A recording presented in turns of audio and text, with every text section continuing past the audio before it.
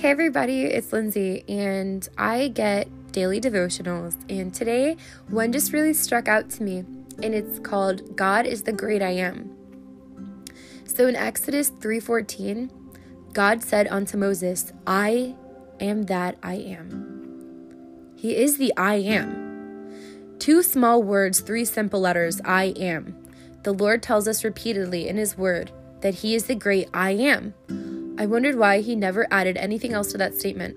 I felt like God was being vague and leaving out all the important details and awe-inspiring adjectives He could have used to enhance His own resume or curriculum. Yet, He chose not to.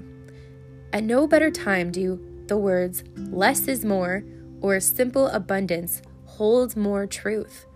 God's unvarnished, powerfully simplistic, 2 small words say more about this awesome God than a whole novel ever could. They assure us that no traits defining our God could ever be left out. I am says it all. The magnitude of that is amazing. He just is.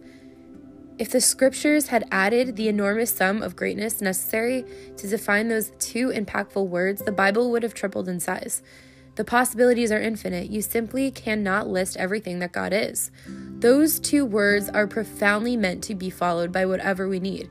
We get to continuously fill in the blanks. There's no limit on how many chances we get to fill in those voids. We can unceasingly call on Him.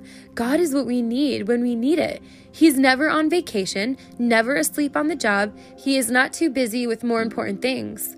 He is never too tired, too angry, too frustrated, or too overwhelmed to be whatever it is that we need.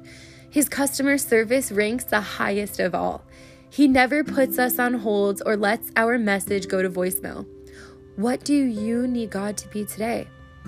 Isaiah 9:6 says, His name will be called Wonderful Counselor, Mighty God, Everlasting Father, Prince of Peace. When we are sad, depressed, or lonesome, God is our loving, kind, edifying friend, Savior, and Counselor. He is our bountiful provider when we fall on hard times. God is our divine healer when we are sick. He is our mighty protector who guards us and keeps us safe and free from harm. He is the teacher who fills us with knowledge and wisdom and orders our steps. He is the architect who draws plans for our lives. He anoints us with talents, abilities, ease, and purpose. God is the Prince and author of peace. He will go to battle for us and fight for us. He is our deliverer.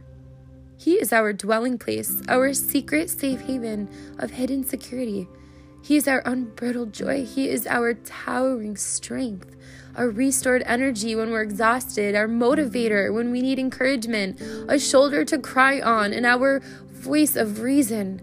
God is the master of miracles and the supernatural creator of everything. He fulfills our dreams. He validates us. He is our hope in our future. God is our infallible guide on this path of life. He is the very essence of our being, and He is the definition of pure love. He is, after all, our Father, the great I am. John 8:58 says, Jesus said to them, Most assuredly do I say to you, before Abraham was, I am. In Hebrews 13, the word says that God will never leave you or forsake you. So I like to follow the words, I am, with the word here. God is here, always. God is everything and anything we ever need. He is always with us. He will never, ever leave us, ever. God imagined being with us wherever we go, through thick and thin, through the good, the bad, the blessings, the storms, no matter what. He is always here. He is a shield of armor in the face of adversity, hovering over us, protecting us, and providing safety of His masterful protection. He follows us everywhere. He will not forsake us. This is God's sweet promise. The Word of God does not lie. It is our personal guarantee. And every word is gloriously still alive today. God is the great I am. Joshua 1:9. Be strong and courageous. Do not be afraid. Do not be discouraged, for the Lord your God will be with you wherever you go. Thank you for listening. In Jesus' name, amen.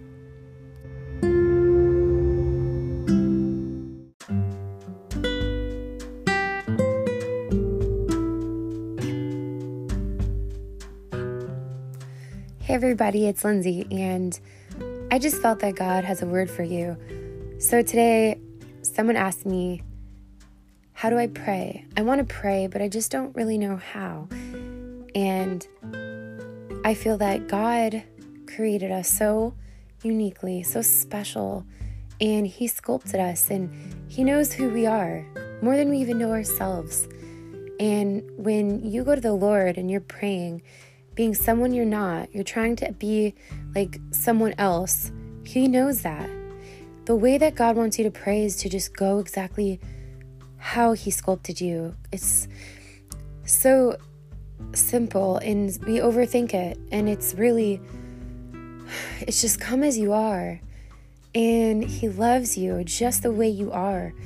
You are so special to Him, and He created you in such a unique, such a special way that there is no one else in this whole wide world that is like you. You are the only you, literally. Like, you have that personality that nobody else has. So when you go to the Lord and you're praying, just be yourself, really. Just be exactly who God sculpted you to be, because He sculpted you that way for a very specific reason.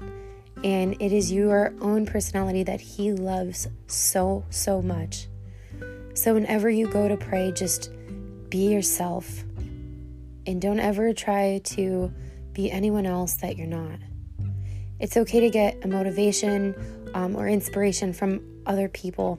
But at the end of the day, when you go to the Lord, just be yourself. Talk to Him like you're talking to a friend, as you are yourself. He loves your personality. He's the one who created it. He's the one who sculpted you. So just don't overthink it and just go to Him just as you are. Thank you for listening. Amen.